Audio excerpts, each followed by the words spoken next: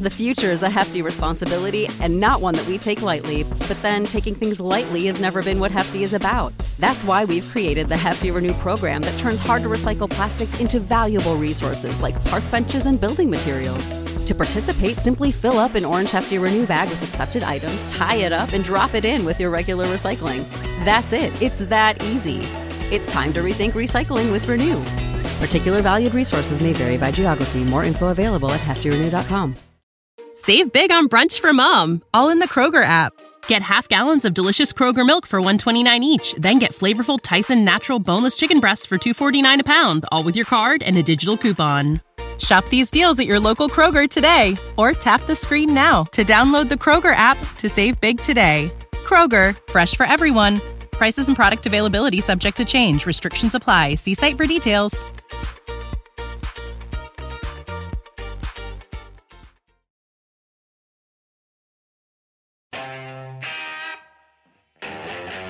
Middle call, baby, hey!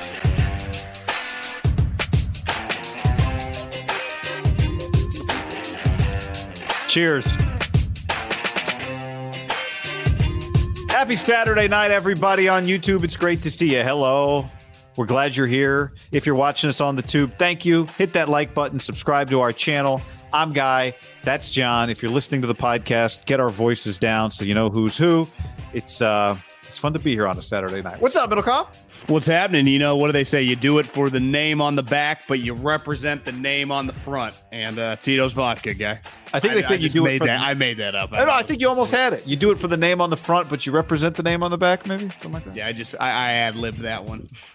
We are sponsored by our friends, especially on this Saturday night. Tito's Handmade Vodka. Bring it up, all three. Tito's Handmade Vodka. But right now, everyone's trying to get these Tito's in a can, John. Darren Ravel tweeted about it today.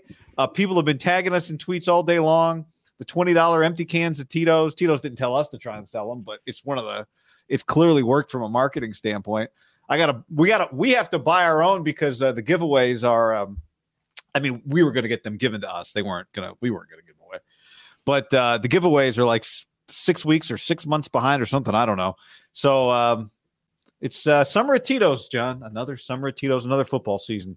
In fairness, we've been given a lot. From golf towels to golf helmets to T-shirts to not a complainer. Half the collared shirts in my closet, my wardrobe have Tito's vodka on the. I think it's the left arm, right arm, not sure, but they all have them. Hell, we even have some shirts now that say Tito's. They're incredible. The Bill Murray one. So Tito's, best vodka in America.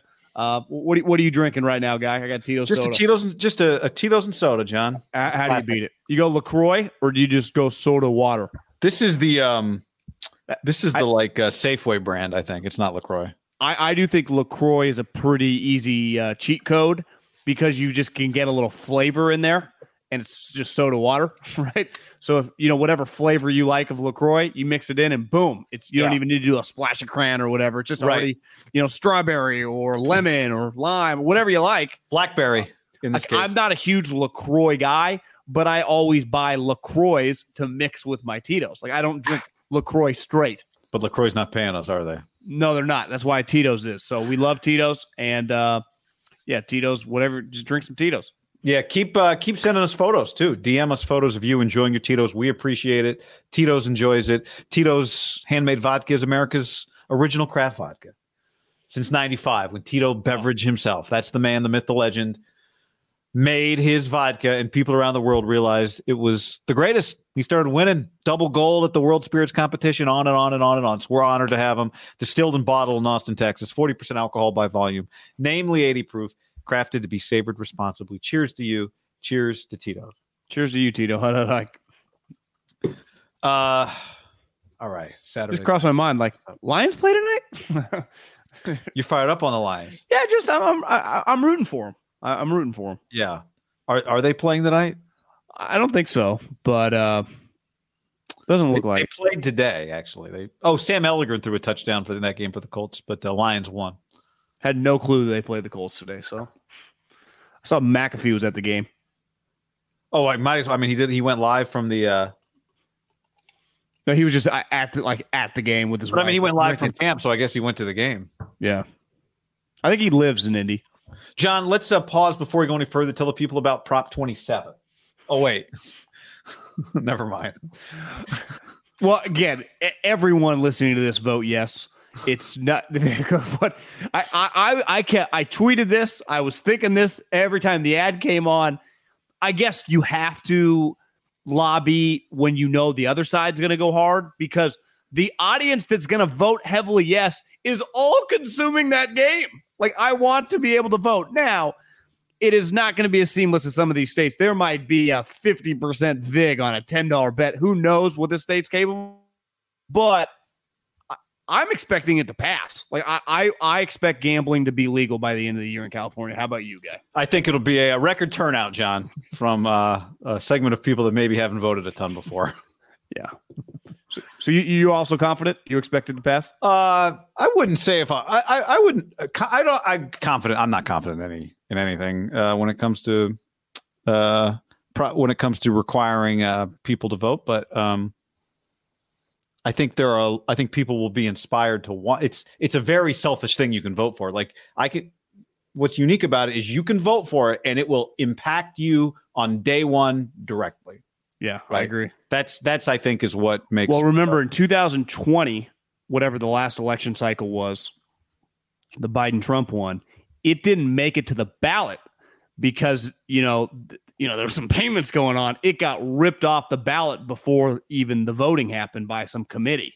So it's pretty clear in 2022 that thing is on the ballot. There's no Prop 27 doesn't exist anymore. Like it's you're going to be able to vote for it. You were not 2 years ago. So that's been a strong change. I always thought California would be the last state. Feels like we're just be right in the middle of all these other states coming. Nathan on the stream says, multi-tip for you two today. Australian rules football. Sydney and the Western Bulldogs parlay to win. You'll double your money with the lock of the year. Yeah, a lot of people in gambling have said that. Yeah, let me see if that's available on my DraftKings. John, question for you. Do you think Trey Sermon will be the first running back in the history of the league to be run into the ground in the preseason? Yes or no? I think a lot of guys, running back is a position where you just kind of get slammed. So, Ty Davis Price had 10 carries a night. It's just part of the deal. Also, in the second half of some of these games, I bet if you look around the league, you just hand the ball off a lot. You're trying to get out of there. We'll have to check the overall leaders. But a lot of people on the stream asking, is Trey Sermon getting cut? I mean, is Elijah Mitchell healthy? I don't think that can be guaranteed. I would say he's not a lock to be healthy by week 1, but Wilson is the starting running back if he's not going. I would say that Hasty in a game would probably, him and Price would be right there. That'd be your 1, 2, 3. And who knows what they think.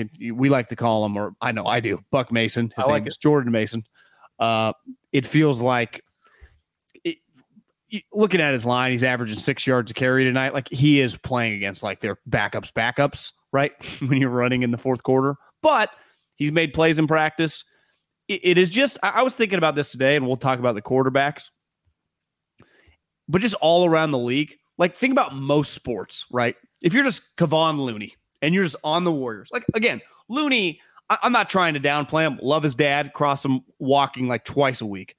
And he is a high-level championship player. But if basketball was football, there'd be how many Loonies every single year? I'm not saying that would be good as Looney, but just those body types, 20 are drafted every year, 30 are drafted, and it's just this constant rotation. Like, if you're a running back that's not a starter, every year, how many running backs come in the league? If you're a tight end, like, how many dwellies come in the league? So these coaches, like, this week, we spent some time having fun with the Kyle Kirk Cousins picture.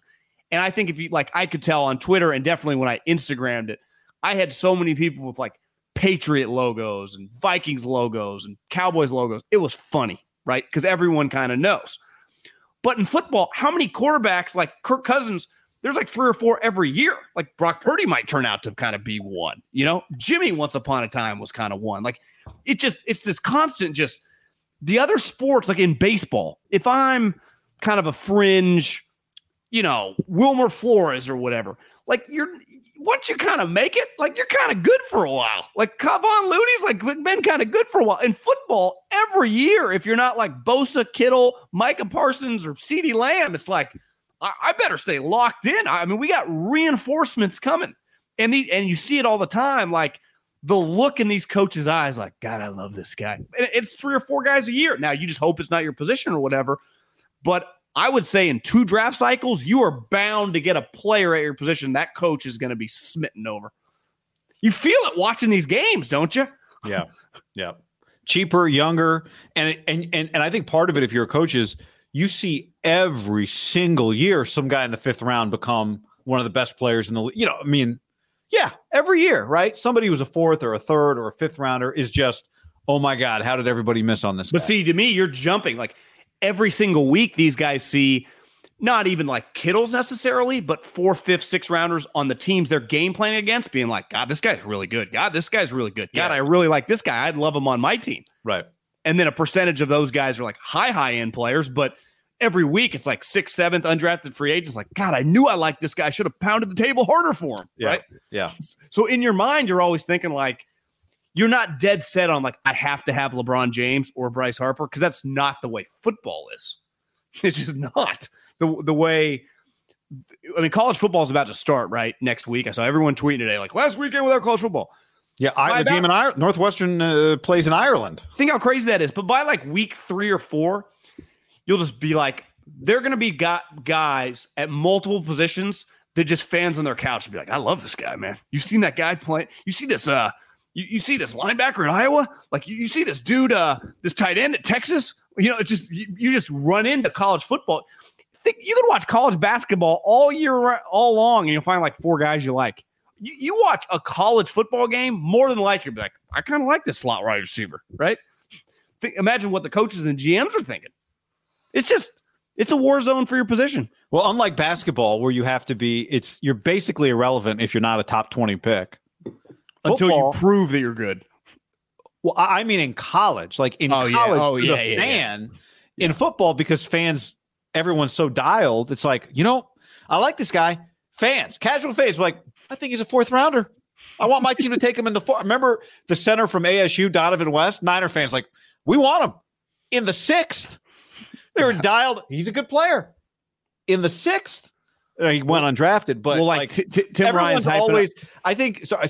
I'll just add this part. Like everyone the genius of football, and maybe it's fantasy. I don't know. Is that everyone wants to think about it like a general manager. So you're always doing the value game. Anyway. Well, yeah, I just think like Dominic. How do you say it? DeAndre Lenore? What's his name? Diamador Lenore. That's close. Lenore. Clearly, he had a good week in Minnesota, and Tim Ryan's pounding the table. Well, there's someone in Northern California that went to Oregon that watches every Oregon game. I knew it, man. I remember when he locked up, anonymous St. Brown at SC. I would have taken 4th St. Brown brother. Anonymous St. Brown. Again, tough names to say. I just go St. Brown, the family. I remember Aquanimius. I remember we got some tough names. I find Nick Bosa, right, or Trent Williams. Some of these names are kind of tough. But there are people that are like, I knew it, man. I remember watching him against so-and-so team, and that guy, look how that guy's doing. Wide receivers crushing it, and he locked that guy up. That happens all the time.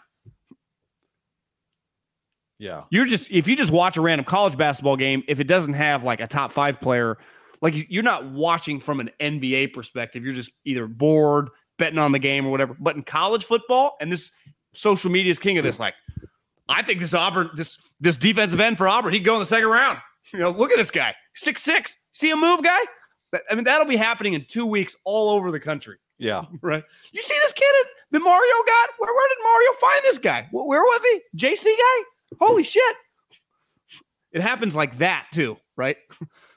One sweet sack on national TV. Especially major school guys. Major school guys for sure. Guys.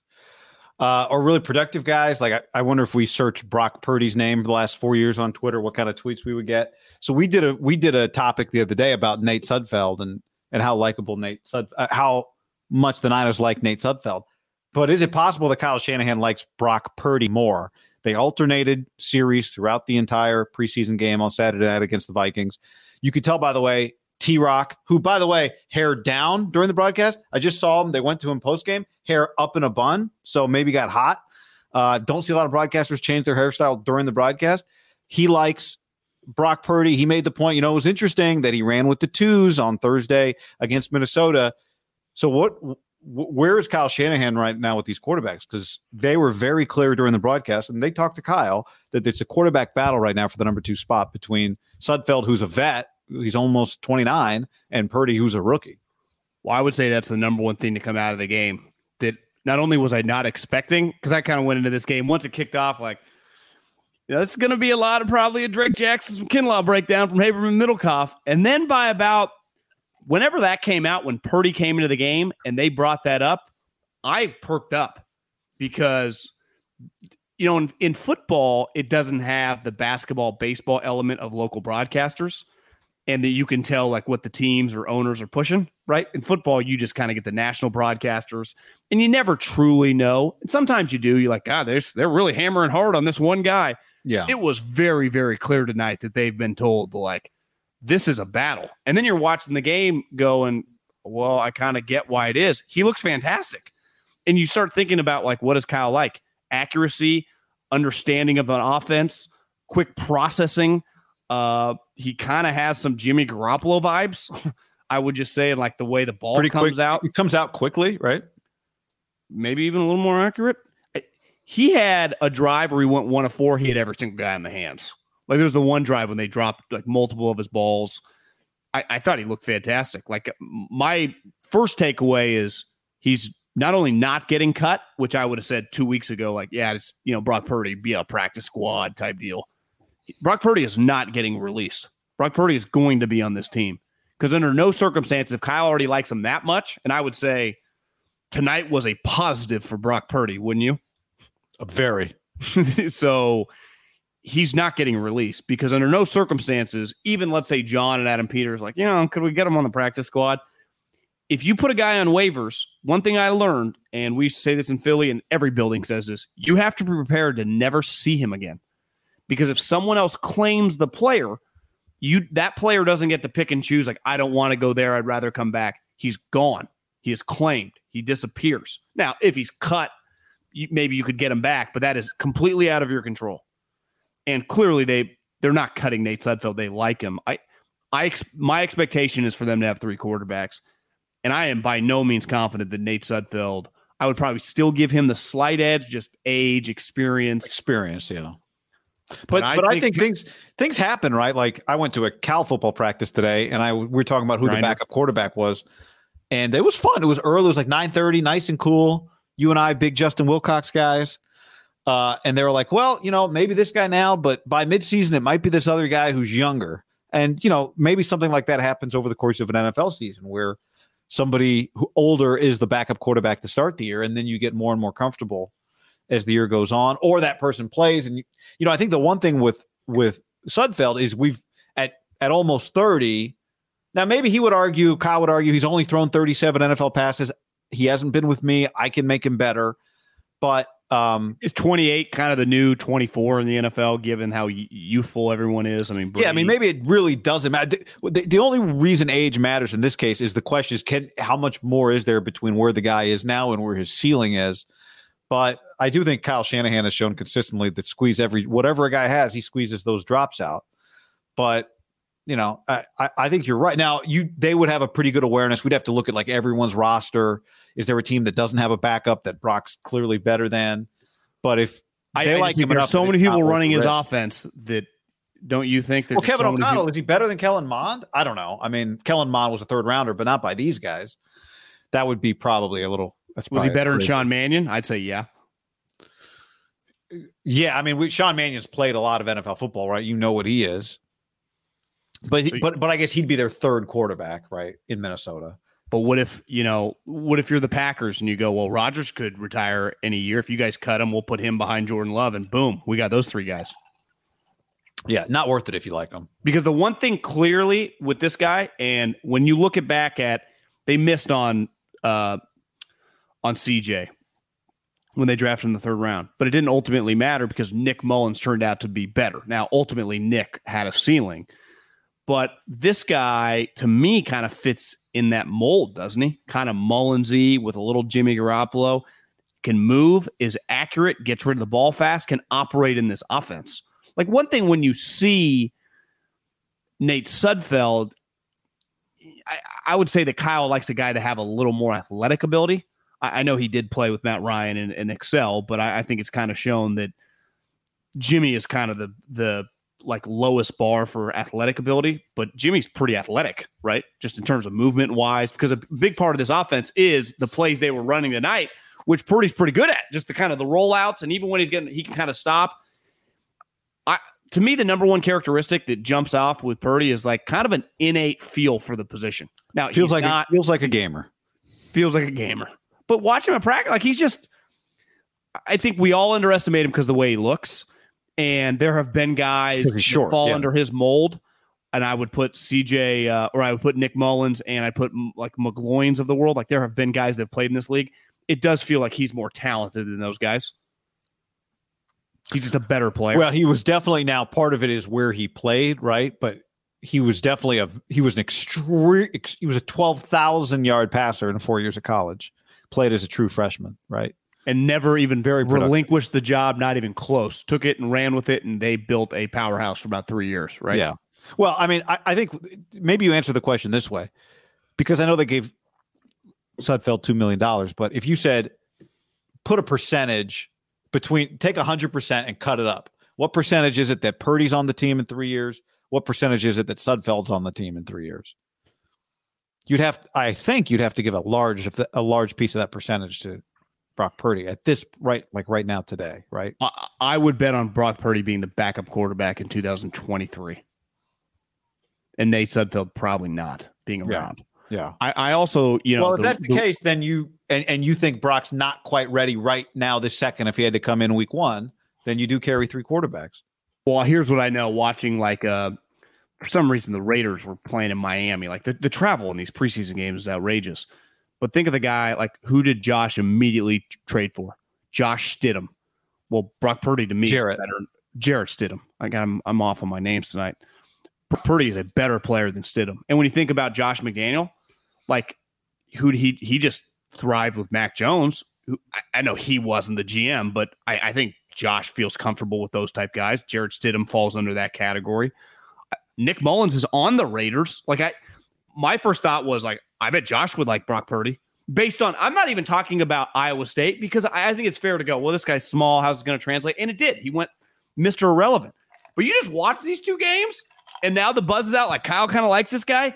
I think there is absolutely zero chance that he wouldn't get claimed. Now, when I say claimed, I don't mean like people are claiming to be a starter, but a guy like Josh, Kevin O'Connell, LaFleur, these guys would immediately just keep him as their three because I bet a lot of people kind of liked him.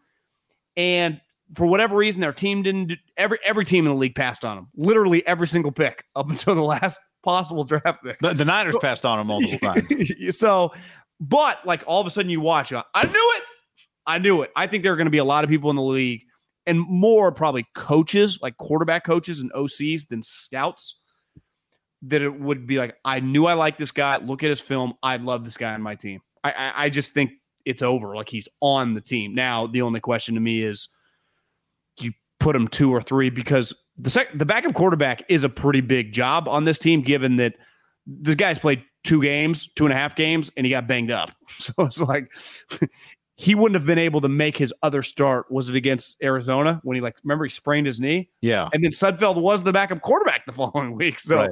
So it's like, I hope he plays all 17 games, but you've always said, and rightfully so, like, we got a long way to go before we cross that threshold. A lot of runs for Trey. Well, he played last year and got hurt. Actually, got hurt in the preseason, played with that injury, and then got hurt in the regular season, right? So got hurt twice. Now, that previous injury performance is not necessarily an indicator of future injury, but wouldn't you say that Brock Purdy, though, just all I know is this organization backup quarterback has mattered a lot in the last several years. And don't they value guys? I know they look completely different, but I think kind of similar. Like, I understand why they like both these guys. We talked it out with Sudfeld this week. it really hit me tonight just watching him play. Why Kyle, you and I were texting back, kind of fucking around, but I bet Kyle right now really, really likes this guy. Like, what would you say on a 1 to 10 of not your starting quarterback, how much you could possibly like the last pick in the draft at quarterback? Kyle's like closer to a 10 than he is a 5 on this guy, right? Yeah, yeah. Understanding that it's a sliding scale. Yes, totally. He loves him. Kyle has 100% said, man, if Brock if Brock only, and then fill in the blank, he would have been a first rounder. Like Kyle has said that to somebody. I'm telling you, he'd have been a first rounder if he was 6'4". Has he dropped at a bigger arm? Has he dropped in a meeting, no players around? If Trey only did blank like Brock, we'd be cooking with gas. I texted you that today, and I thought that comment was too hot for the internet, but maybe. If he only had Herbert's arm. He made a couple nice throws today. Yeah, I mean, honestly, what they might have said if he just had Sudfeld's arm, we just cut Sudfeld. Sudfeld does have Sudfeld is a good arm. Throws a pretty. Sudfeld throws a pretty ball. He does. A couple of the D linemen look really good. Javon Kinlaw, Drake Jackson.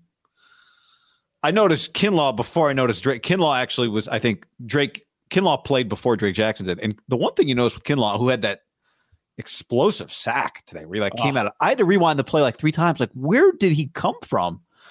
But even if you watch a lot of the other snaps, he doesn't go backwards, which at his position is half the battle, right? It's not about the sacks. It's just about pressing the pocket up, and he does that a ton. I mean, he just... When we went live and did the podcast on Thursday, had that video gone viral of him walking across the field half naked and looking? No, we did not. Or like the photo. I saw the photo. In his prime. No, we did not talk about that. He is a massive, massive human being. Obviously, we've talked about that, but that specific photo was like, holy shit. And here's what we know, and we've been hammering this home the whole time, and the 49ers know this. He just got to get to the field. Like, the only question mark with him is like, how many games can he play? Can he be on the field? Because if he's healthy, it's impossible for him not just to be solid. Now, how great, like, is he going to do this all the time? I don't know. Time will tell. I know this. He immediately is an impact player for them, just because if he's just giving them 8 to 10 snaps, 3 or 4 of those are going to be, like you said, not getting pushed back, forcing a runner to go the other way, maybe just giving a stunt, or maybe he just runs over a guy. Like, he's going to make shit happen. He's just got to get to the field. That's what I know about him. He's just got to get there. And so far, you would say it's gone.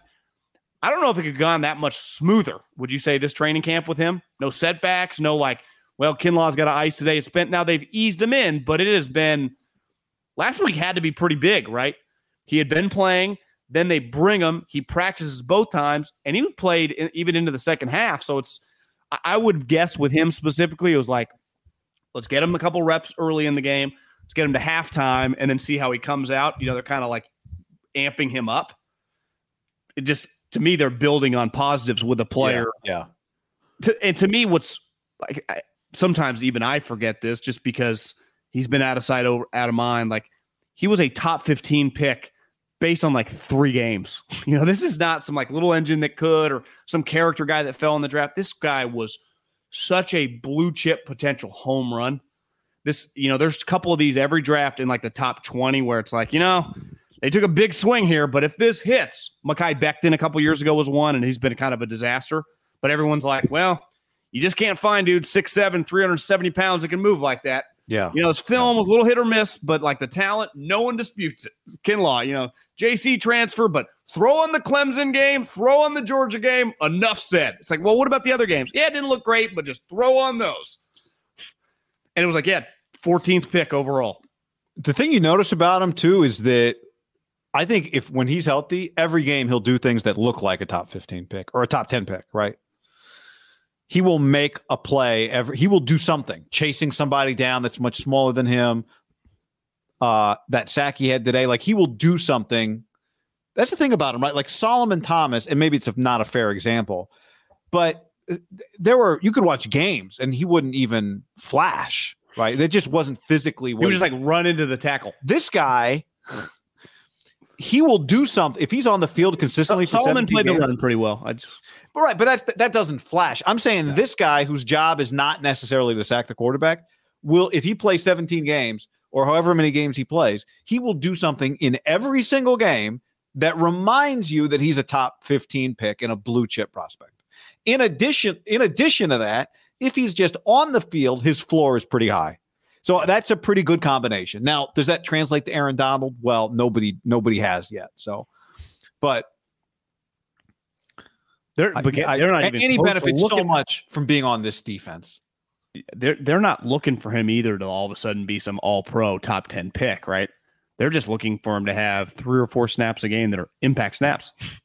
And the other 10 just to be neutral, would be solid, right? The bar is relatively low for, I think, what they're looking for. Now, if he does take a step above, I think, just the low bar, I think, D'Amico and John Lynch would be doing cartwheels, right? I think if you just said, what's the number one thing you're looking for? Just playing games. Just get there. And I would say so far the last couple of weeks have been a very, very positive sign for him. I would say the best thing that ever happened to him is when everyone freaked out last year and he had to leave and get the microfracture surgery. It was the right move because clearly the way they were on with the knee, not, some days it would work, some days it was not feasible to keep going at that rate. Yeah. And I think sometimes the hardest thing is to rip the Band-Aid off and just go into whatever the surgery. And it really sucked at the time because when the headline, he went down to LA, he had microfracture surgery. I think most people's reaction is like, oh, we're never going to get shit out of this. Yeah. Come a long way since then. Because I think both of us said, it's hard to ever count on him again just because the unknown, that word, like that, what that triggers in you, it's not just he had a major, major knee surgery, right? And I think you're not out of the woods with holding your breath. Mike on the stream says they seem to have a lot of confidence in Kinlaw's knee playing him this much. I agree, but I would also say this is more is it that they have confidence in him, in his knee, or is it that they need him to pass this test so they can know that they can rely on him? To me, it's more about that. Yeah, I agree. You're not babysitting him until the regular season. You need him to pass these tests of being ready week after week after week after week. And you're building him up. I mean, you partly, like you said ramping him up. You are getting him ready to be able to play a full NFL season. Agreed. John, before we go any further, let's tell the people about our friends at Sleep Number. sleepnumber.com/ham. sleepnumber.com/ham. sleepnumber.com/ham. Choose proven quality sleep. Discover new offers for a limited time at your local Sleep Number store or sleepnumber.com/ham. Guys, the summer winds down. It's time to transition. Whether it's back to school or back to the office, quality sleep can help everyone in the family reset on their new routines. Gradual adjustments are the best. Sometimes just moving bedtime up a little bit or back a little bit might help you get asleep, might trigger something in the brain. That's smart. You're saying don't go from 11 p.m. to 8:30. Just go from 11 to 10:30 or 10:45. 100%. Create some bedtime bliss. I struggle with this. Lights out, no iPad, which right in front of your phone, tweeting, scrolling right in front of your eyes. Yeah. Remember when we were kids back when the TVs were big boxes, your parents would be like, stop sitting so close to the TV. And you were right there. And now everyone has everything right in front of their eyes. Stop doing that. John sleeps on the 40 is his sleep number. Mine is 55. And the beauty is with Sleep IQ data, you're going to get more sleep. Sleepers who use their 360 smart bed technology enjoy 28 minutes of more restful sleep per night. That's up to 170 hours per year. Choose proven quality sleep from Sleep Number because every great day starts the night before. Discover special offers now for a limited time at your local Sleep Number store or sleepnumber.com/ham. Yep. Butcherbox.com/ham. And another special deal, free for a year.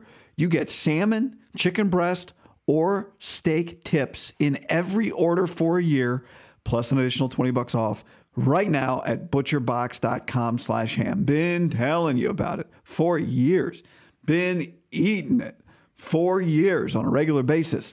Easily find high quality meat and seafood you can trust. 100% grass-fed beef, free-range organic chicken, pork raised, crate-free, and wild-caught seafood. Always be prepared with meat in the freezer when you get butcherbox.com/ham delivered right to your doorstep with free shipping. ButcherBox is offering you Free for a year plus an additional $20 off either salmon, chicken breast, or steak tips in every order for free. Sign up today at butcherbox.com/ham and use the code HAM to choose your free offer for a year plus get $20 off your first order.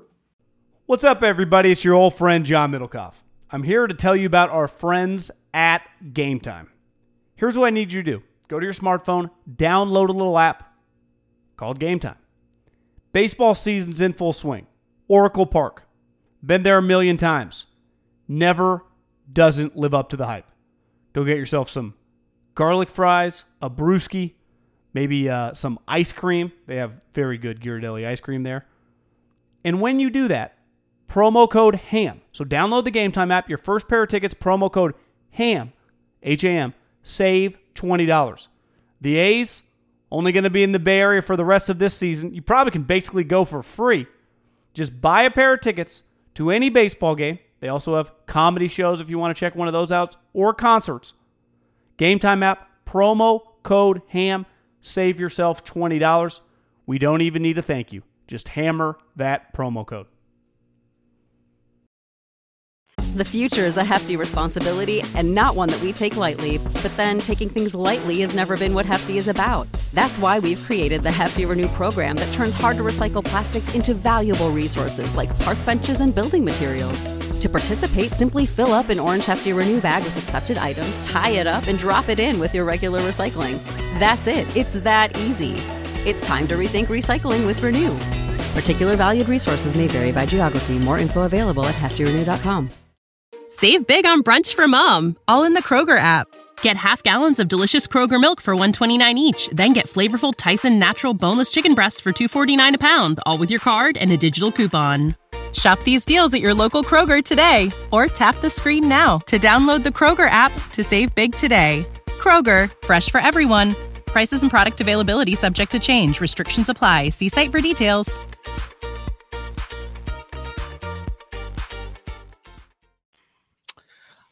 Drake Jackson came in and had 3 straight snaps early in the game.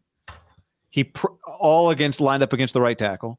Pressure from the quarterbacks, kind of the quarterback's left, but Mond had opened up to throw it left. So pressure right in Mond. Ball goes out of bounds. Next play, handoff.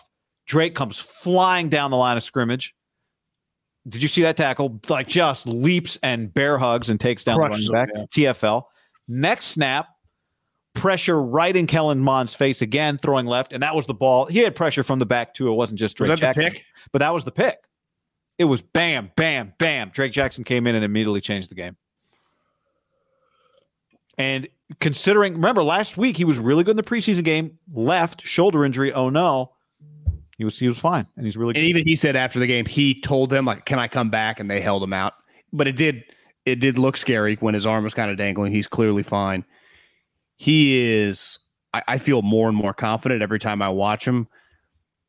The Niners got really lucky. It's just, you find receivers, running backs, linebackers, tight ends. There are a lot of random positions that I got this guy picked, 78. You're like, damn, but there are not like, where'd you get this pass rusher? Third, where'd you get Trent Williams or Lane Johnson? Second, fourth. I mean, now you can find guys for character stuff sometimes in like 30 to 50 range. But if I told you the Niners were going to make the NFC Championship game and they don't have their first round pick because of Trey Lance, and then their second round pick because they had such, their record wasn't that great, but because they won playoff games, they're picking fourth to last and end up with a guy who within a year is going to be their starting defensive end. And this year is going to give them, I think, immediately week 1. What would you put his over-under snap counts against the Bears? 10.5? That feel high? No, that doesn't feel high. I think he's going to play a lot. Yeah. So honestly, I might go over 10.5. So if I told you they were going to, at the last pick of the second round before the draft started, they're going to get a pass rusher who is not only going to be super talented, but is going to immediately play on this defensive line. You'd be like, damn, what happened? Did the guy get arrested or something? Like it's just not a position that you're supposed to get right there. Because when you look at the draft, remember all this whole draft, DJ kept saying D lineman, they're all going to fly off. And he didn't. And obviously they benefited from everything that went on, but you don't need to be Bill Polian here to just watch him take some snaps. And Kinlaw falls under this going like, That's NFL talent, right? And this goes back to your Solomon Thomas thing. You watch Solomon play, and I would put Cleveland here too, just because they were top 5 picks, and everyone, you just stare at them, and you're just like, what's going on here? Like, where's some moves? You watch a good pass rusher within 2 snaps, like TJ Watt. I mean, shit, you can't touch him, and you knew it right away. Or all these pass rushers that are good around the league, it just kind of jumps out. Remember Micah Parsons last year? Like after 2 games, like, Jesus Christ, what the hell is this? Yeah. It's just, there's a speed off the edge. And this guy, the explosive nature of this guy. And you and I walk by him, he has a long way to go of like kind of them molding his body, I would imagine. I would say this is like his Mac Jones season where, he kind of had a little belly. He's adding weight, or is he?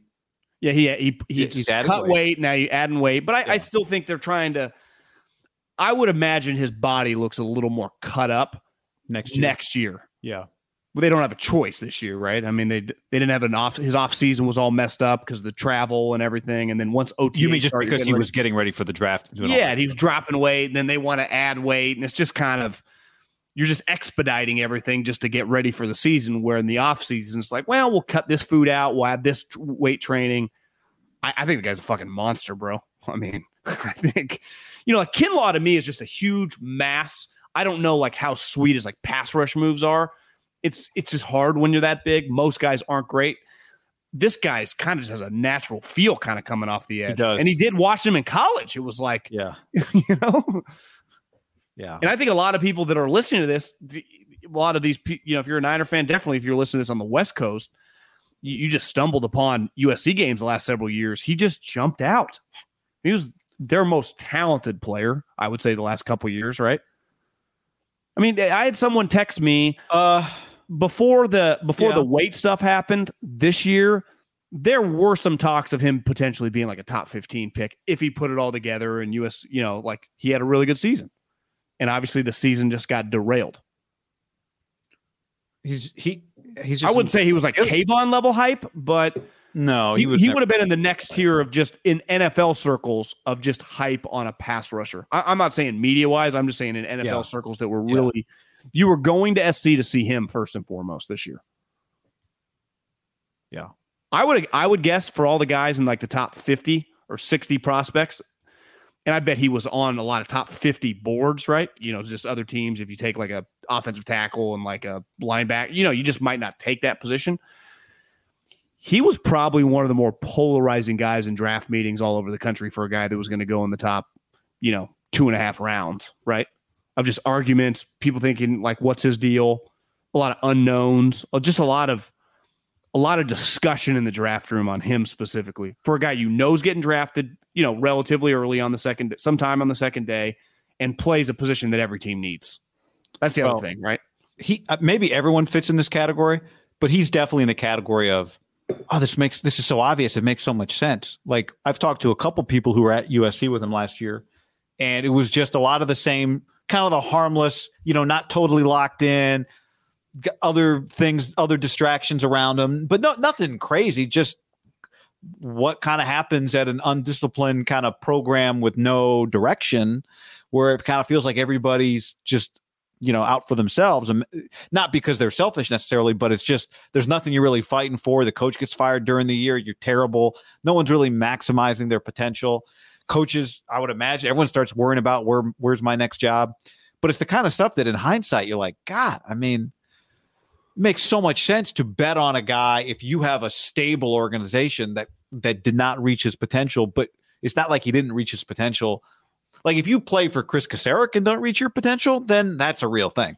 Yeah. Right. But in hindsight, it's so obvious that Drake Jackson was a valuable pick. But here's the other thing. I do understand at the same time why he doesn't go in the first round, right? Like guys, that's not what I'm for sure. I know you're not, right? Yeah. But we hadn't even talked about this part of it. It makes sense, even though the concerns about him weren't that serious. No one wants to draft anybody in the first round that has any questions. I mean, you would know better. Like, yeah. And the guys that did, I think some of the, like, I know Georgia had a guy with some questions. I think it was one of the dudes the Packers drafted. Dean, that guy? No, higher draft. I'm talking. I think it was the guy they took 28th. Might have been their second pick.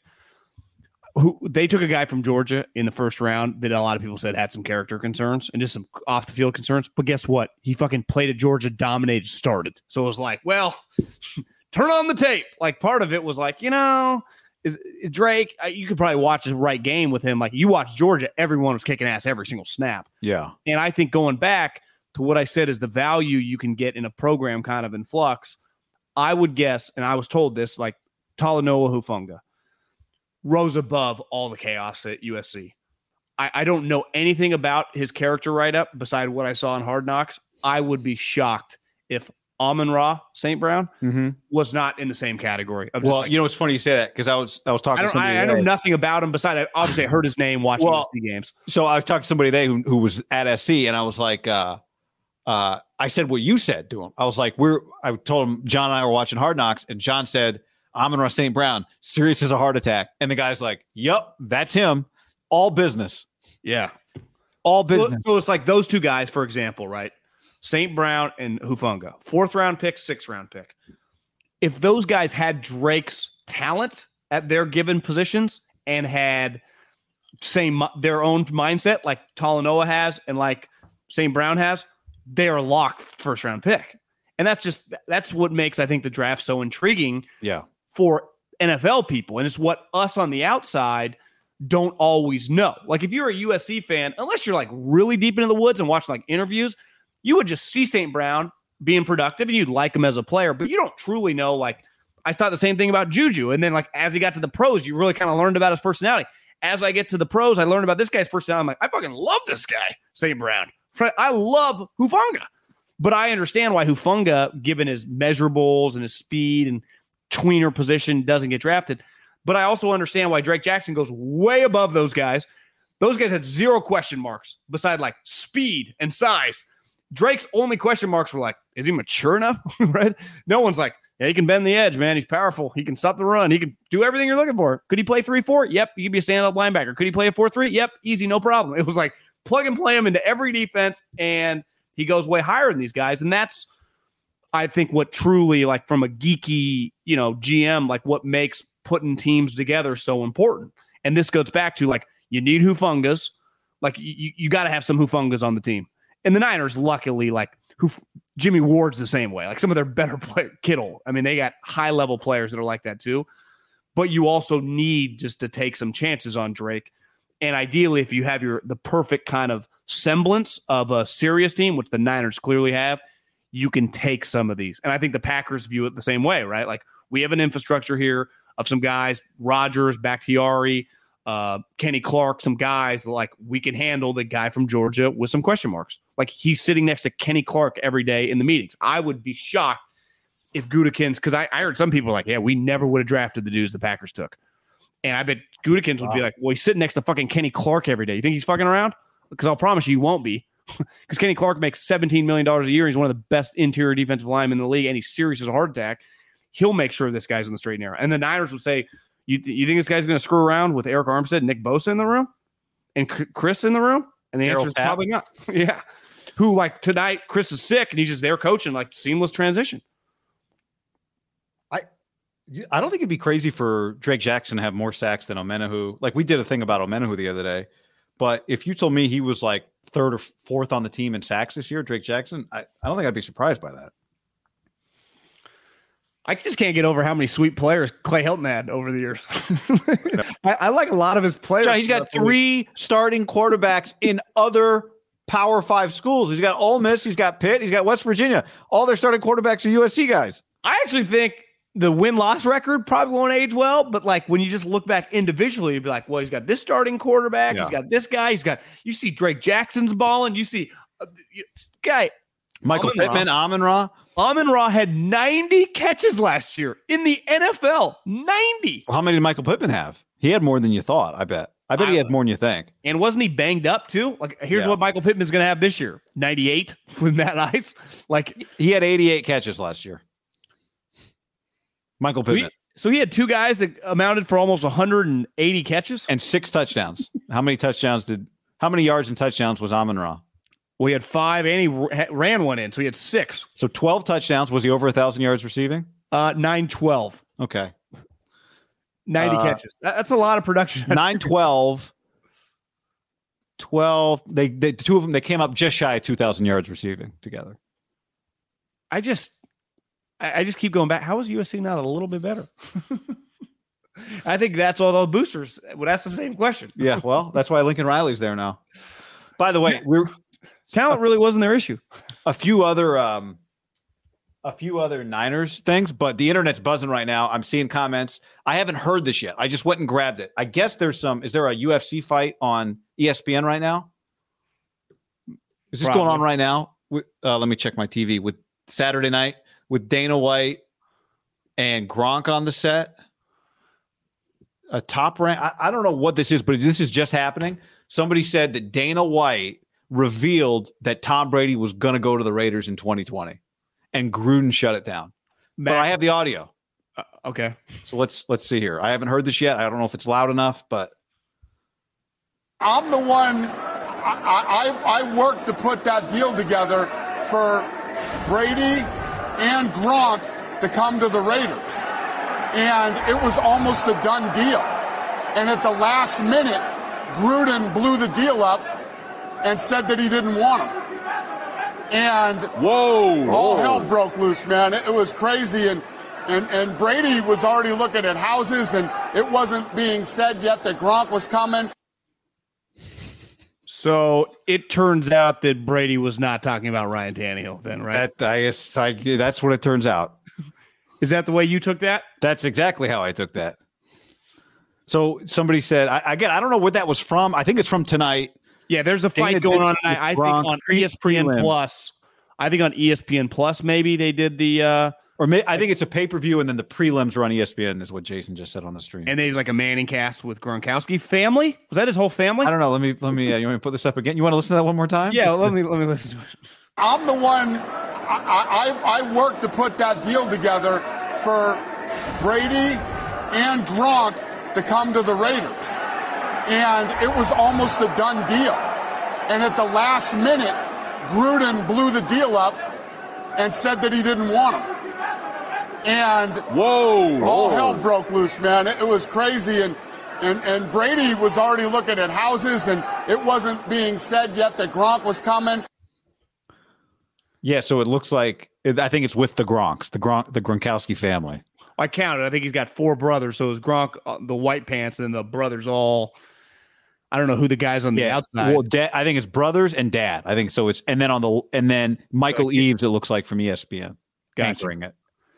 Yeah, I guess there was some comment like maybe Gronk had said something first about it, and then Dana revealed the whole thing.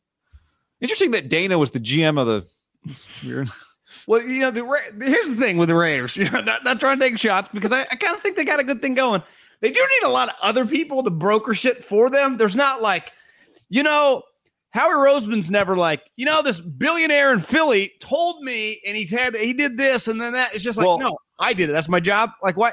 What's going on here, guys? Was Dana going to get him some ownership in the Raiders? Because remember, Tom wanted ownership in the Dolphins. Was Dana? Oh, you're saying like working with Mark? Well, no. I'm saying is there? Vegas did a lot for the Raiders, so Vegas is kind of holding. It feels like to some degree they're holding the pink slip a little bit. Like, was there some leverage there that Dana has to chop off a chunk of the team and distribute it? I say that out loud. I don't know if that totally makes sense now that I say it out loud. I think Dana's a Boston guy. Is boys with Brady. Tom, I think one thing looking back, Tom didn't have that many options. Like, that's the craziest part about Tom's, the one time he was ever a free agent. Peyton Manning coming off quadruple neck surgery. No one knew if he could throw. Had like 7 teams flying all over the place. Tennessee, Harbaugh, going to Duke, Welker. Like, remember all that? Yeah, I do. Brady's a fucking free agent in the peak of his powers. He kind of had a weird last month, but the body of work for the previous 4 years was incredible. Super Bowl MVPs, and it was like nobody wanted him. Even Tennessee went with Tannehill. Yeah. He was talking about Derek Carr the whole time. The entire time. Wow. Pretty I wonder, was Gruden involved at all, or did Dana put the whole deal together? Was Dana going to pay Tom some, I don't know. There was going to be some money. My guess is it's all getting done through Mark Davis. Mark comes through him, and maybe John's just adamant, I don't want to do this. And Mark just leaned with his head coaches, right? Like, I'm not going to go over his head and force. Like, if Dana had been in, let's say Dana wasn't a Vegas guy, but a Miami guy, and done that with the Dolphins, whoever the GM and coach of the Dolphins were would have had to do whatever Stephen Ross wanted to do. I will give Mark Davis credit on this.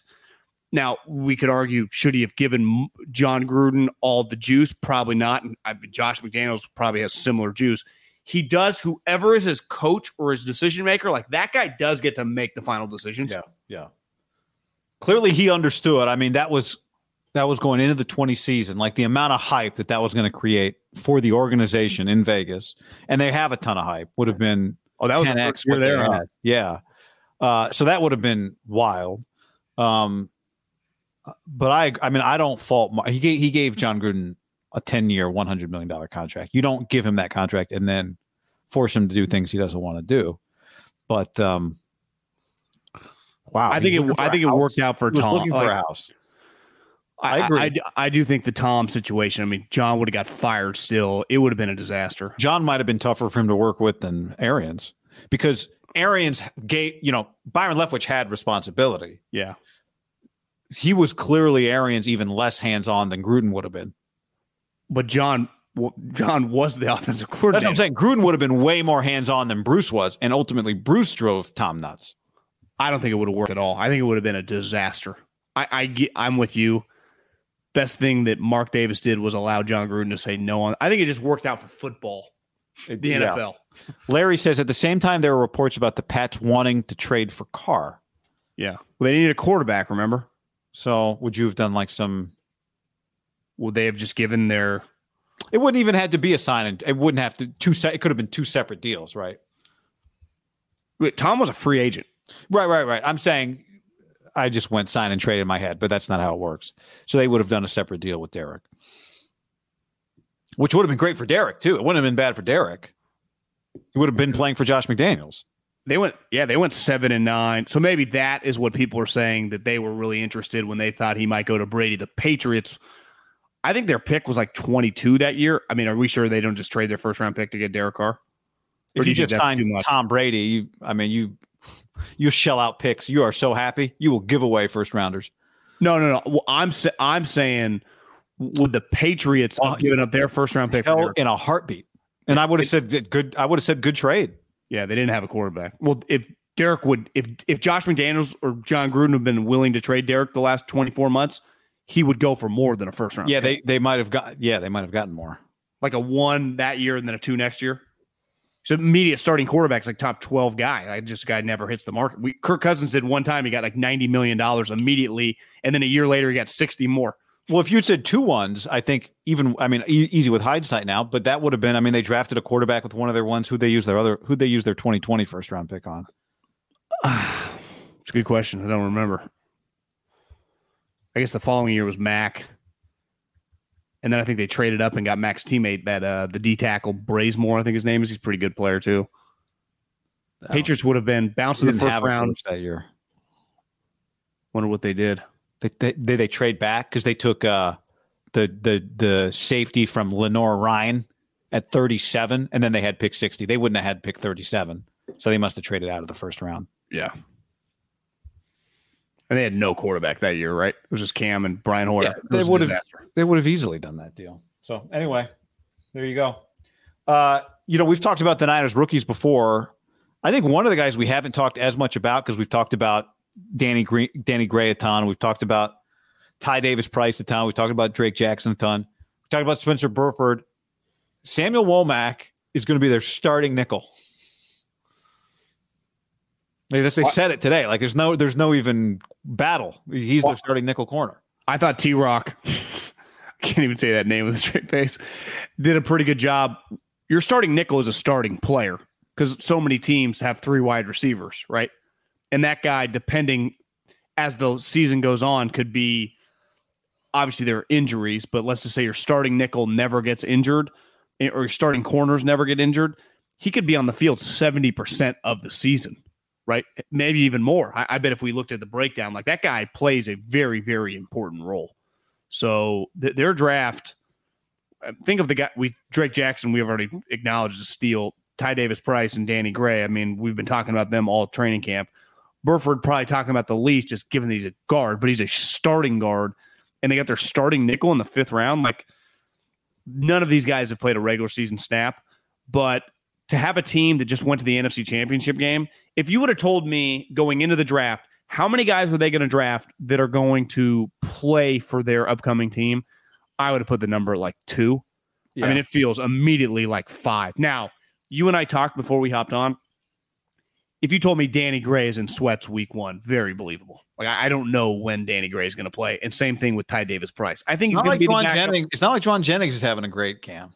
Doesn't it feel like Kyle kind of likes Danny Gray? Maybe not Brock Purdy level, but I think they're kind of the offense. It might be Brock Purdy level.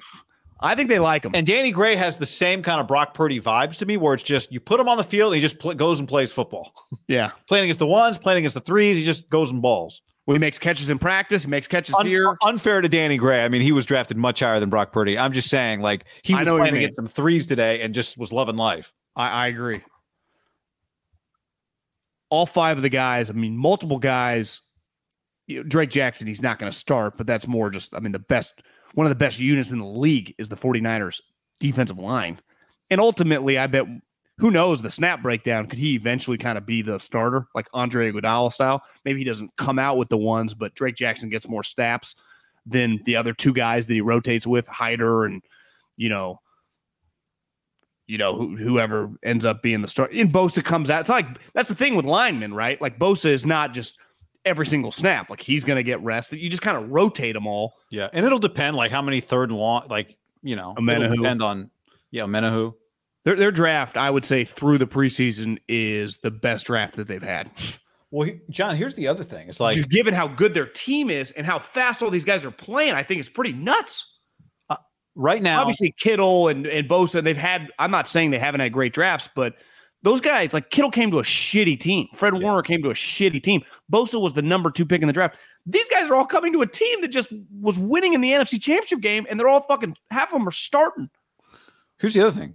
Charvarius Ward hurt. Emmanuel Mosley, coming back? I mean, neither Mosley or Ward, the Charvarius injuries seem serious, and at this point, it seems like they'll be back week 1 without a problem. Jimmy Ward is out at this point in time, right? We'll see. Did you see Kyle's comments? I just had to be watching the press conference. He kind of said, like, it's a bad hamstring injury, and he has no lock to be back for the Bears game. I didn't hear that, but the way that I heard Greg and T-Rock talking about it, it was clear that it was a real injury. So you're starting nickel, and one of the things today was Womack was going to play outside a little bit later in the game. You're starting nickel is just how many guys – you starting nickel just might end up being one of your best cornerbacks, right? Now, maybe he's not playing outside ahead of Ambry Thomas. Probably not. And you need him. You'd want him to stay at nickel, and you'd want to get other people on the field. But, who knows? He might just end up trying to pick up some of that slack for those guys. Now, ideally, you might just leave him at nickel, leave that position solid, and you put Ambry Thomas out there, or I don't know, maybe Diamador Lenore or whatever. But it already feels like he's going to play a very important role for them. The other thing is, you think about this, I guess this is probably the case for every team in the league, but the nickel corner on this team has been, I mean, since the Harbaugh era, a player who's relied on quite a bit. But I guess you could argue that's just the way the NFL works. But from Carlos Rogers to K'Wan Williams, the nickel on this team ends up through multiple coaching staffs. We're just very used to the nickel corner on the San Francisco 49ers being a very important player. The Bills, you want to hear a crazy stat? Played 90% 3+ DBs on the field last year. Wow. Now, I would imagine part of that up a lot. Up a lot. I would bet their linebackers, maybe their 3 best players, safeties, DBs. But like the next 2 teams, the Cowboys 80%, the Colts 79%. I don't have the full list. I couldn't find it. But so it shows you like 60% and up. Like that guy's just on the field a lot. And the Niners were also lucky. They had 3 linebackers who can all be on the field in passing downs, right? All 3 of them can. So you can kind of rotate. Fred never comes off, but the other 2 guys, are built like, when you got 3 DBs, that means you only got 2 linebackers. Their 2 linebackers can fly around. And even that Owen Burks guy that even T-Rock was like, the Packers weren't that high on this guy. I think he's going to be better here. To me, multiple preseason games, that guy's flown around. Obviously, he's good on special teams. You watch him practice, that guy, number 40, he stands out to me of just running around, hitting some people. They've done an excellent job. And maybe it's just, is there a chance that John Lynch, like a position that just, think about this, John Lynch was on one of the great defenses of all time at multiple levels, had Hall of Famers himself. Barber's technically not in the Hall of Fame, but was just an all-time great, like nickel outside corner. Derek Brooks, one of the great, just first linebackers, Hall of Famer, and Warren Sapp, one of the great passers. So he literally saw it. Adam Peters was like basically John Elway's number 2 or 3 that helped build that. Like the Peyton Manning teams, obviously their offenses were great. Their defenses were dominant. And he was also with the Patriots in the 2000s defense. So like he knows defense. And we all know Kyle, like, do they have a pretty good blend of like their personnel guys? I think Adam Peters was a defensive end in college too. So Belichick, Elway, those teams seeing defense. The Niners now building the defense with John Lynch, who feels like a descendant of Elway, even though he didn't work for Elway, but they were like boys, and that's what got him a start. And then like Kyle, like knows specifically what he wants, like at every position on his offense, like knows exact traits. I'm not saying that doesn't mean they don't miss sometimes. Like we'll see with Aaron Banks if that's felt like a little bit of like a need stretch that might not work out. Only time will tell. Where Burford was like much more natural. It was like, this guy's a tackle, but actually we love him more at guard. We love the athleticism. Boom, plug and play. We're off and running, right? Ayuk, Debo, just like boom, plug and plays. The Kittles, all the running backs plug and plays. And even when they miss, like whatever, we have another guy because we fucking if we miss on 1 out of 5, we're hitting on the other at minimum 3 out of the 5 are good players, so we're always good. Juice, boom. Like they just have Kyle's understanding, and I think John Lynch has really turned in. I'm just giving him the credit. Obviously it's a collaborative effort, but their understanding of these defensive players. So John Lynch played for Monty Kiffin, obviously, who I would say in the last 30 years of the NFL, there's just some names that you think badass defense, and Monty Kiffin's on that list. Monty Kiffin's defenses from 1996 to 2008 were top 10 in points every year except one. 96 to 08. That's multiple NFL eras.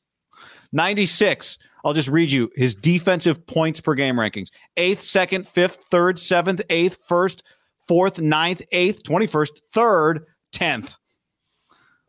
Took 4 years off, came back, coached the Cowboys for a year. They were 26, retired. Yeah. Remember, he got a little weird with the Cowboys and then even Lane. Yeah. But he was old. He was old. From 96 to 08, he was the Bucs DC. And they were legit basically every year.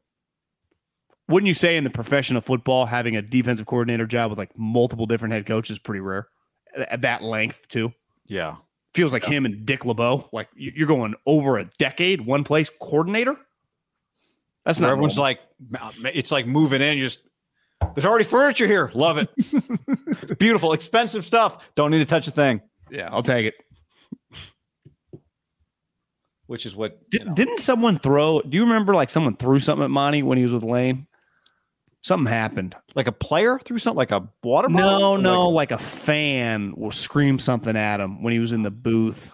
I remember something happened at USC with Monty and Lane. Oh, I don't remember. Their defense was really bad. Things were getting weird with Lane. Yeah. I just remember as they do. I remember an incident. I feel like it's relatively smooth. Yeah. John, before we go any further, let's tell the people about our friends at Indeed. Indeed.com/ham. Indeed.com/ham. Indeed knows that you're doing everything for your company. You can't afford to overspend on hiring. So right now, go to Indeed.com/ham, and you get $75 off your sponsored job credit to upgrade your job post at Indeed.com/ham. Yep, guy. Indeed helps star applicants to shine with over 135 assessment tests for cooking to coding. Whatever you're looking for, guy, they will find it. The assessments help take the stress out of the interview process.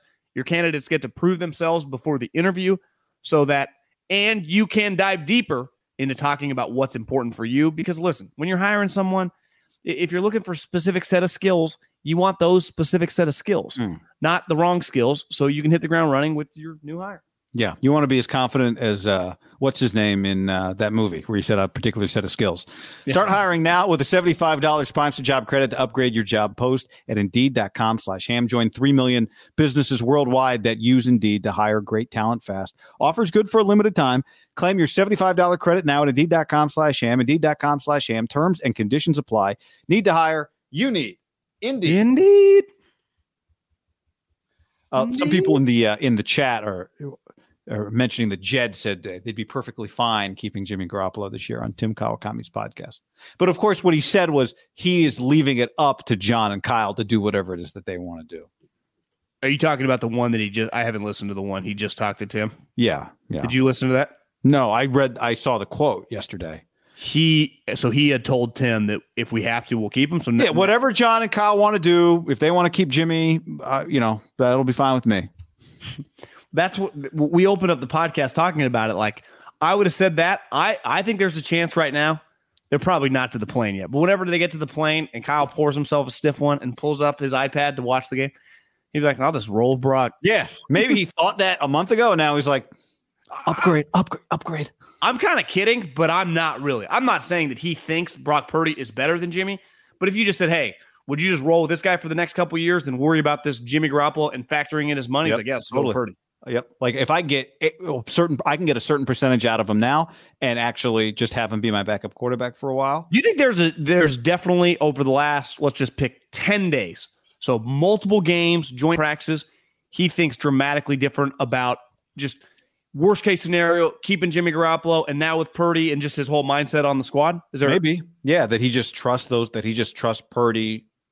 Or, I mean, if Sudfeld were to beat out Purdy, then clearly he would trust him. I mean, like Jimmy has been to two NFC championship games in the Super Bowl. So there is an element of these guys have not been in those battles before. But I do think if you're watching them going, how much of this translates? Could it possibly be? And I think he's so confident in his own ability of like, I've won games with so many guys. I'm not worried about it.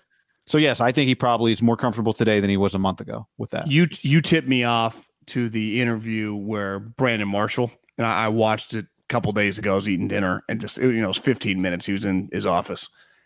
Two things jumped out to me. One, where Marshall, is that the one you were talking about where Marshall was messing with him about Sean McVay, talking shit about him. And then even Brandon laughs that it wasn't true. And because Kyle was like kind of taken back. Yeah. And he said he thinks Jimmy Garoppolo is the best 49er quarterback since Steve Young, which, Jeff Garcia feel was pretty damn good. Kyle said this or Marshall said this? Kyle said this. Okay. And the other thing, have you ever heard Kyle say the word Mac Jones? I feel like I've heard him say Mac. He said that Brandon Marshall before. I don't remember him specifically saying like we were down to two quarterbacks. He said two quarterbacks, but I don't think he ever named them. And then Brandon goes, "Well, who was the second quarterback?" He said Mac. I don't think I've ever heard him say the name recently. Well, he said it to Brandon Marshall. Yeah, okay. He's on the record now. There's no debate. He's definitely said two quarterbacks, and we figured it out a long time ago. I just don't ever remember saying we were down to two quarterbacks when we made the trade. He said that obviously after the fact, but and then has he ever said the two quarterbacks were Mac and Trey Lance? I thought he said Mac, but maybe not. I can't source it. So remember, John, I reported. I mean, there's no doubt about it, which is interesting because like Fields, I've watched some of the Bears preseason. Like there's some like watching. I like watching Justin Fields play. I enjoy watching Justin Fields play more than I enjoy watching Mac Jones play. 100%. But that's a whole other conversation. I mean, it's interesting that he put himself on that. He's kind of put himself on Mac Jones now too, right? Like who turns out better? What if Fields turns out better than both of them? It's like, damn, Kyle, you're on neither one.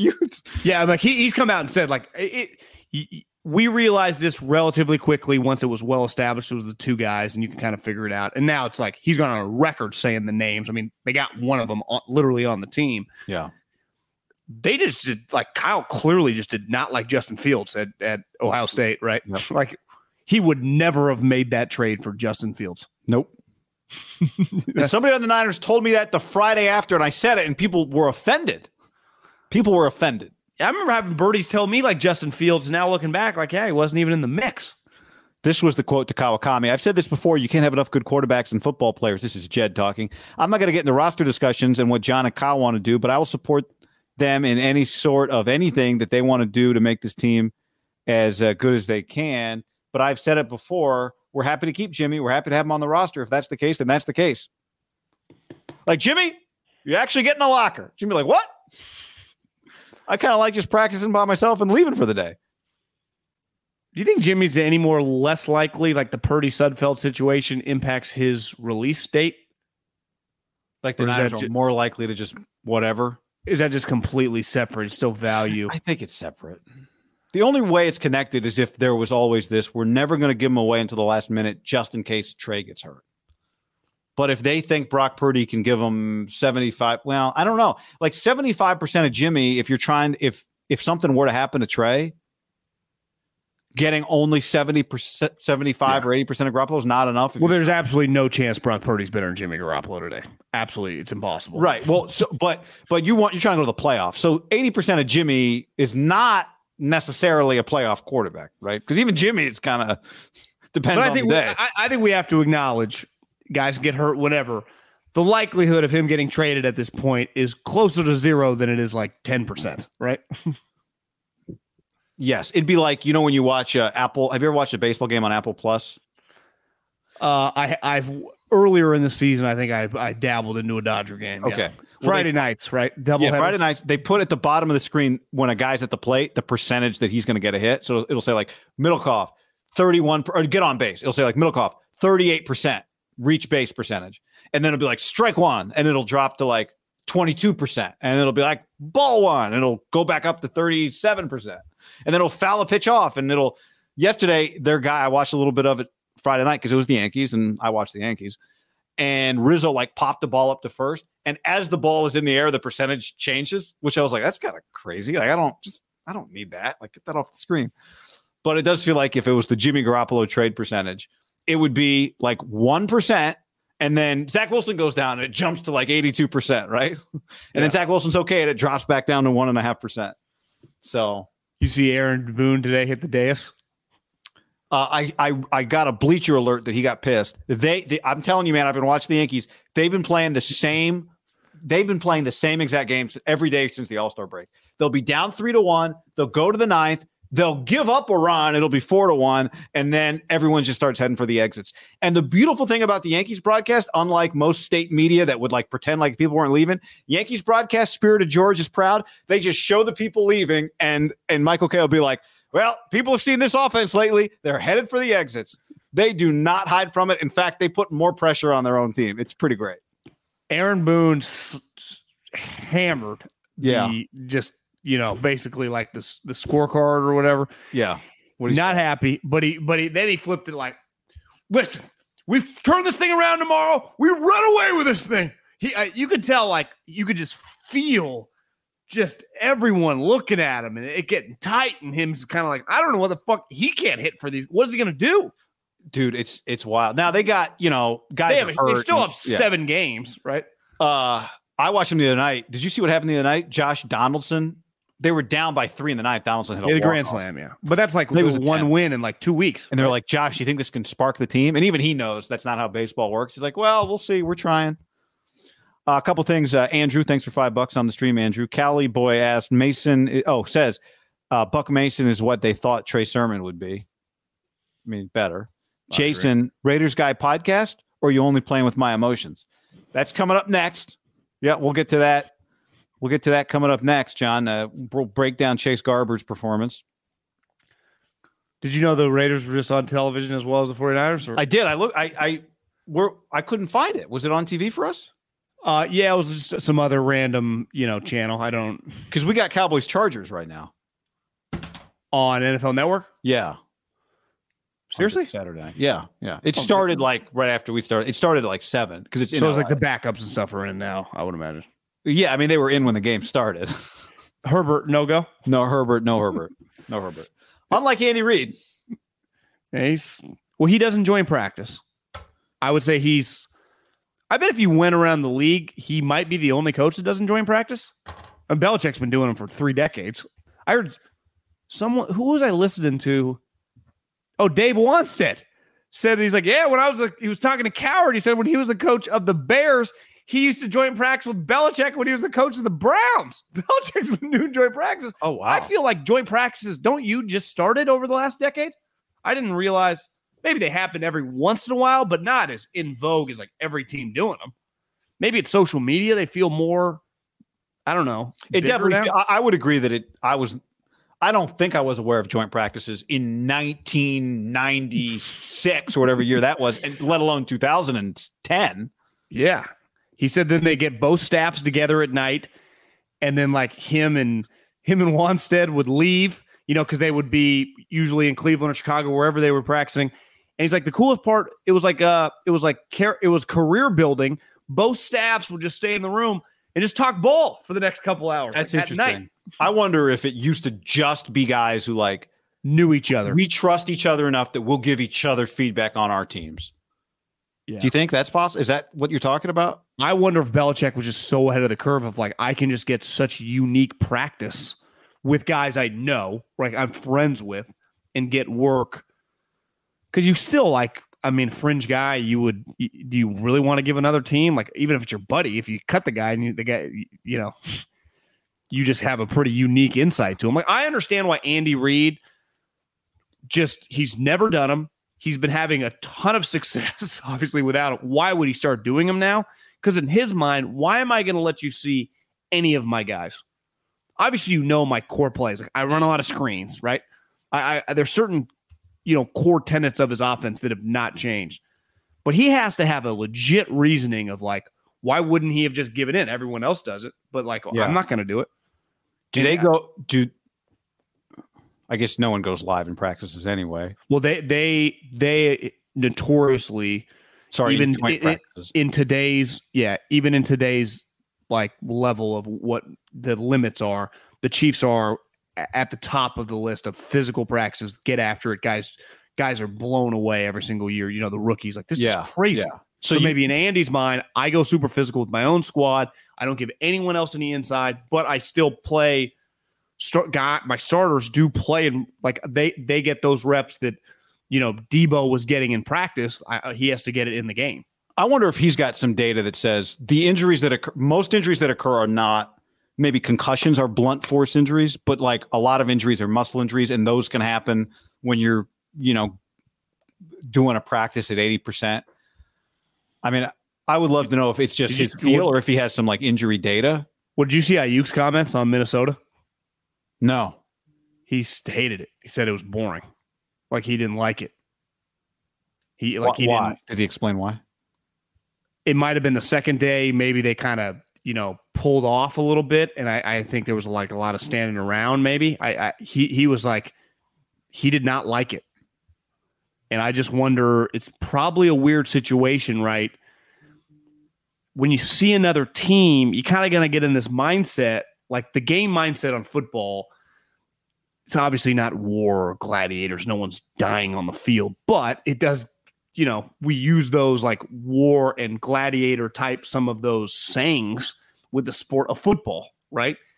And that visual, whenever a team comes out, a pregame locker room, just like, these guys are fucking in a different planet right now. Yeah. I wonder for some guys it's a little weird. Like even Ayuk at practice, the day he was fighting Fred Warner, he's not coming out to practice thinking he's going to get destroyed or he's just working on himself. You're kind of like honing your own craft. I think it's probably pretty weird when you're practicing against another team and part of why you're there is to help them. It's got to throw some guys off. I can see how Andy would rather I control 100% of what we do out here. I'm none of this practice. I don't have to consider what any other coach wants to do. I don't have to worry about anybody seeing anything. I trust my own players to play at a certain speed. Part of it might be if his practices are his physical, like the physicality of his practices. He wants to practice at that speed. He doesn't trust somebody else's players to practice at that speed with his guys. Yeah. It does feel like Mahomes like you've been saying, you talked to somebody in Kansas City on that staff who thinks Mahomes looks like a different guy. I believe it 100% based on last year. Just felt like a weird Super Bowl hangover / just cruise control, but started weird for sure. Yeah, I could just see that sometimes the year after they never won it's not like it was their third championship. I mean, I saw Eisen had a thing that they're like, I think the Chiefs are going to be good this year. And Jeff Schwartz retweeted, it was like, yeah, buddy. Yeah. But maybe their schedule's tough. I saw someone tweet it out or Instagram it. Their first couple games are insane. I mean, their first 6 games are pretty crazy. I do believe they're going to kill Arizona week 1. Ooh, I like that bet. What's the I don't think it's worth it for a lock of the week because Arizona's probably too talented to risk. I don't love the guy, but I'm not acting like Kyler Murray couldn't throw, a couple touchdowns. But Mahomes has 3 touchdowns. And, I mean, guys, he's thrown for 222 yards so far in the preseason. Now, he's like today, they played the backups for the Bears. Or at the still, three touchdowns, I think, is probably tied for – I haven't seen the updated stats, but tied for the team – for the league lead. Kenny Pickett has 3. So they go Cardinals. He plays a lot more. Like his touchdowns per snap, Mahomes is probably very high. Oh, schedule. Cardinals, Chargers, at the Colts. Where's the Chargers game? At home. But 3 of their first 4 are on the road. But that third game, they could come off a long week, right? Yeah, because they play Thursday night against the Chargers, go to Indianapolis on a Sunday, then play Sunday Night Football at Tampa the next week. So that's a tough week. If you ran a team, coached a team, fan of a team, wouldn't you pick that for your Thursday night game? First Thursday night game of the year at home? I don't count the Rams, Bills. That's like a normal game, right? I'm saying true short week. Wouldn't you pick week 2 or 3, immediate, or would you wait? Remember Niners last year was Christmas? Be as healthy as possible. Do you lose some of the? God, that's not weird. So the Chargers go road game on a Thursday after their opener. Do they play? When's the Chargers? Chargers play Sunday, week 1. Yeah, they play the Raiders.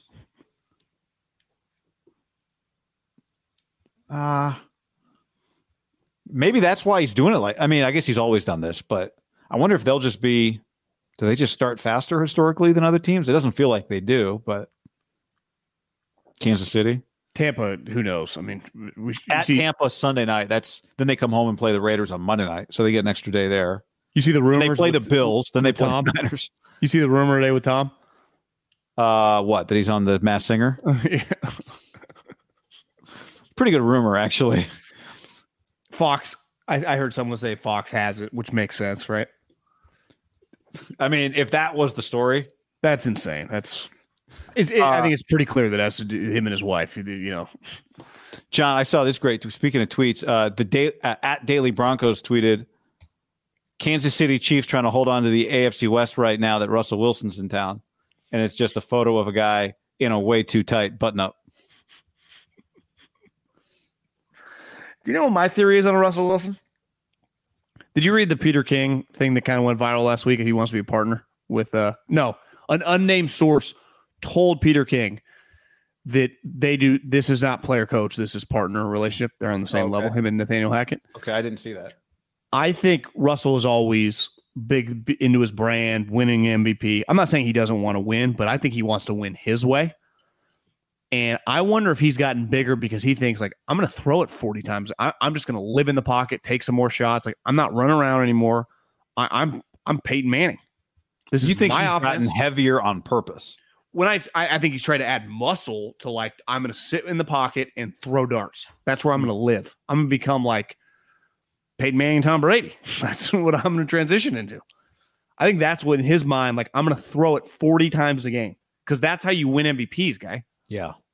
And he's always wanted him to hand it off. I think he wants to throw it. He hasn't won an MVP. It's crazy. It's crazy. Never got a vote. Now, granted, there's only first place votes, so it's not like if they had multiple place votes, he would have gotten some votes. I do truly believe that he wants to do it his way. And I think we're going to find out. Makes a lot of sense. It could work. I'm not. If I'm writing off the Cardinals, I'm not writing them off. If Russ can run a team in the way that Peyton Manning or Tom Brady can run a team, then it can work. Or Aaron Rodgers. Yeah. But Aaron Rodgers was that's a collaboration. That is probably the best example. I mean, Tom clearly is a good example, but I think Aaron and LaFleur is the best because I think Aaron LaFleur is the best example of just the quarterback being way, way bigger than the coach. Brady's not way bigger. I mean, Arians is a big deal. Brady's obviously bigger, but that's the best example of a true partnership. And part of that, part of the reason it worked is because Aaron changed some of who he is for LaFleur's offense, right? Does Nathaniel Hackett have some insight for Russ? Like, hey, Russ, I know you've not been happy with your offenses. I know what's going to take to get you to succeed. So let's do some of this stuff. This is what Bob Biggs used to do at UC Davis. Dan, what if you just threw on some Dan Hawkins UC Davis tape? Like, all right, Russ, here's Peterson. This is Kellen Moore at Boise State. We're going to do some of this stuff. I was playing golf a couple days ago with a guy from UC Davis. He was talking, I think we talked a little bit about it last week, but he had this great line of like, we got this my junior year, we got this assistant coach from Ohio State. He had been there for 2 years. He got a promotion, so he came out here. It was too complicated. Didn't know what was going on. Took him a year to get our playbook. Whenever you meet someone that really hangs their hat on like how complicated their system is, like, it took him a year to learn it. And not a player, a coach. So we had to tell him what to do as players. Right. He had to change all of his. Yeah, he'd been with Woody Hayes for 5 years. We came here, UC Davis, over his head. Had to go back to the Big Ten. He just wasn't cut out for the Big Ten. And it wasn't in like a braggy way. He was dead serious. He was like, think about it. Like, you do have to there are things, less talented places, maybe it's more scheme oriented. Yeah. Pete Carroll, Princeton. And Woody Hayes would be like, why would I do all that crazy shit? I get the best players in the world. What am I doing here? Didn't Vince Lombardi just run the power sweep? Yeah. Same play over and over and over again.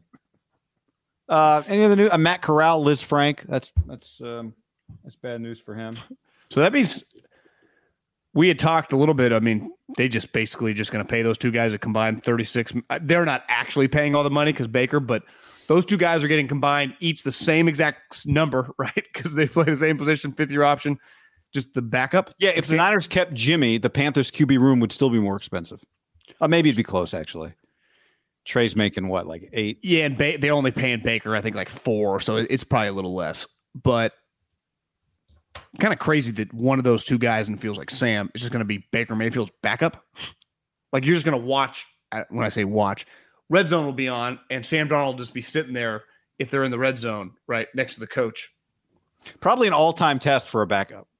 Sam Darnold and Baker Mayfield. It's one thing to spend a year like Trubisky backing up Patrick Mahomes. I actually think both guys have a lot to earn and gain. Like Baker could be good again, and Sam could be like, maybe he'll never be a starting quarterback, but this guy's a high character, easy guy to deal with. There was a good clip do you see the clip of Baker talking to Corral the other day? No. It was a good little in practice, teaching point. He's like, I know he's telling you to open up your foot, but make sure you're looking here because you want to be ready to bang, bang. It was just a really interesting kind of, here's my game experience. I know what the coach just said. It was, in hindsight, was he undermining the coach? I don't think so. But he was just saying, here's the better way. You want your hip here so that you can do this. I don't know. It was interesting. Interesting little mic'd up situation. Roquan Smith is ending his holdout, John. Participated in practice for the first time, or his hold in, I should say. Participated in practice for the first time on Saturday. He plans to play out the final year of his deal.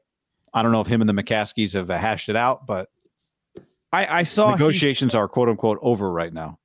I saw that he said, I've always bet on myself. I'll bet on myself. And I thought to myself, isn't Roquan Smith going into the 4th year of his contract? And wasn't he a top 10 pick, meaning that he has a 5th-year option? I think Roquan, I know he represents himself. I don't know if he quite realizes, I think is he not on his 5th? Is this not his 5th year in the league? Feels like it shouldn't 18, 19, 20, 21. Yeah, I guess it is. This is his 5th year. Does it feel like his 5th year option? Been a little longer. It feels like his 3rd year in the league to me. That's kind of crazy. Yeah, it is kind of crazy. Yeah, well, point still remains. I don't think they're just letting you walk out the door. I'd get ready for the tag, even if you're not going to be there, tag and trade. I don't know if you're just driving the bus to wherever you want to go and get a huge contract. Might be a little more complicated than that. Do you think the Bears are a little underrated for the fact that they're like, the McCaskies are the Hallis family? Like George Hallis, his family, his offspring. It's just he had daughters, so they have a different last name.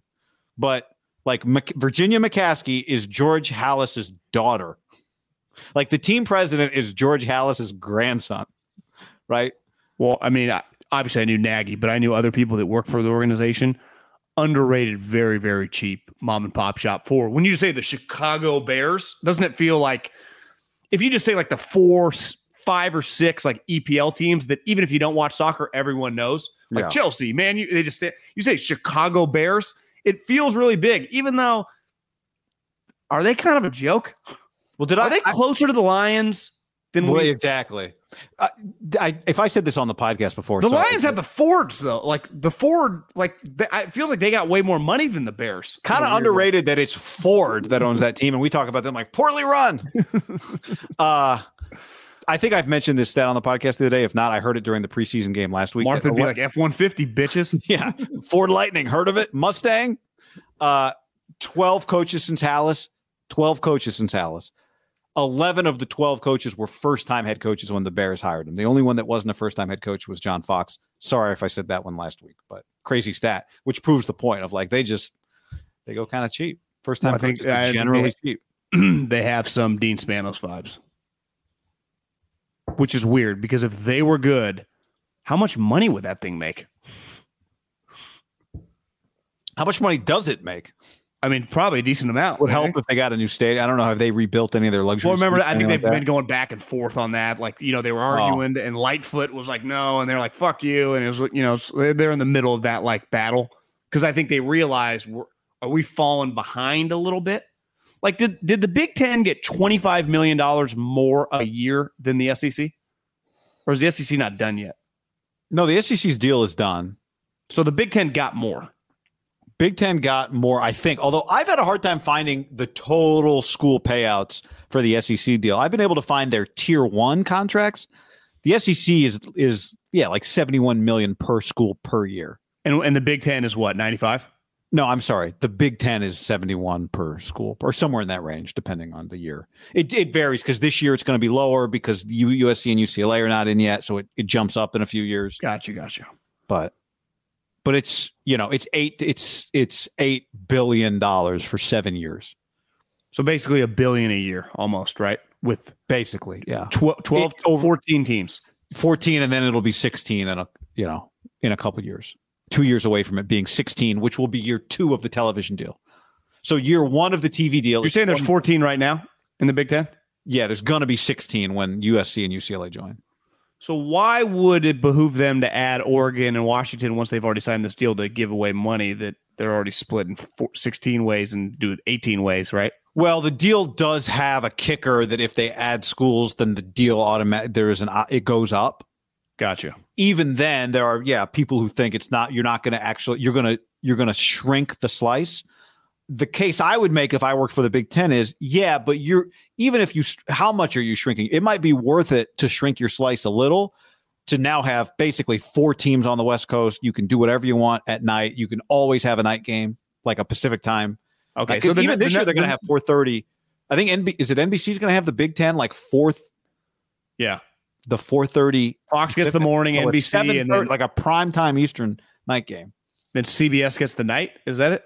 Or maybe it's CBS that gets the night game. Yeah, I'm not sure. Maybe it rotates. I haven't really dived in too deeply to how that. I saw some funny memes of like people just in tears, and like when you hear the CBS college football music, and you look up and you see Purdue versus Rutgers, and it's just people crying. Their video that they like made. Mississippi shirts and just it's going to be a hard transition. Rutgers. I think made out like the Bandit more than any team in the country over the last Maryland 5 too, years. but definitely Rutgers. But Maryland had won a national championship in basketball once upon a time. Like, I think Rutgers feels closer to like San Diego State than they do where the hell they are. Have you heard? Honestly, San Diego State feels bigger than Rutgers in their own little area. That music's been playing a lot. Amazon Music, some of it leaked. The Amazon Thursday Night Prime. Al Michaels and Herbie. Yeah, I'm not sure how loud this is, but let me see if you guys can hear this. I think you can hear it. Very low. Feels like a college theme song or something, doesn't it?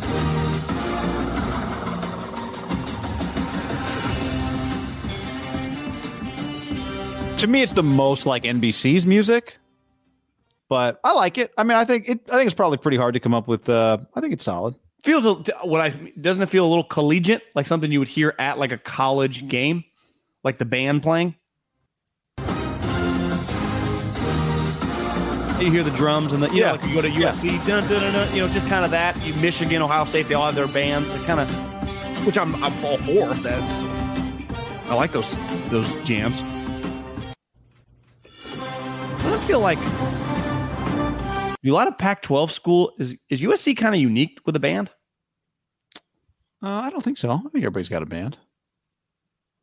Well, like Utah have a song. I'm sure they do. Not like a song like in the locker room, but like do they like a play? Fight song? Yeah. I'm like sure. the band plays. I don't know everybody's fight songs, but I think everyone's got one. Yeah, part of being in college, I guess. It's part of the beauty of college. So Sean says, well, they do have Kirk Herbstreit, so that makes some sense. Yeah, Herbie. His kid got to take off like you don't get the stripe at Ohio State or whatever until you earn it. Okay. You know, when you first get to Ohio State, you got to earn whatever the thing is. The Buckeyes, the stickers, or like the stripe down the middle? I think the stripe down the middle. That's cool. He got the stripe down the middle. Even though I thought all of his kids went to Clemson, maybe he's got like 7 kids. I can't keep up with the Herbstreit family, but I think he does have a lot of kids. That's why he works so much. Yeah. Like, Herbie, what are you doing it for? Tuition. Yeah, my kids are walk-ons. All right. On that note, thanks for hanging with us, everybody, on this Saturday night. And send us those pictures of you enjoying Tito's. We appreciate that. Oh, man, I went this whole son of a bitch. See, this is not in my habit right now. What happened? Wow. Well, Saturday night, All right. Later, everybody. Peace. Save big on brunch for mom, all in the Kroger app. Get half gallons of delicious Kroger milk for $1.29 each. Then get flavorful Tyson natural boneless chicken breasts for $2.49 a pound, all with your card and a digital coupon. Shop these deals at your local Kroger today, or tap the screen now to download the Kroger app to save big today. Kroger, fresh for everyone. Prices and product availability subject to change. Restrictions apply. See site for details.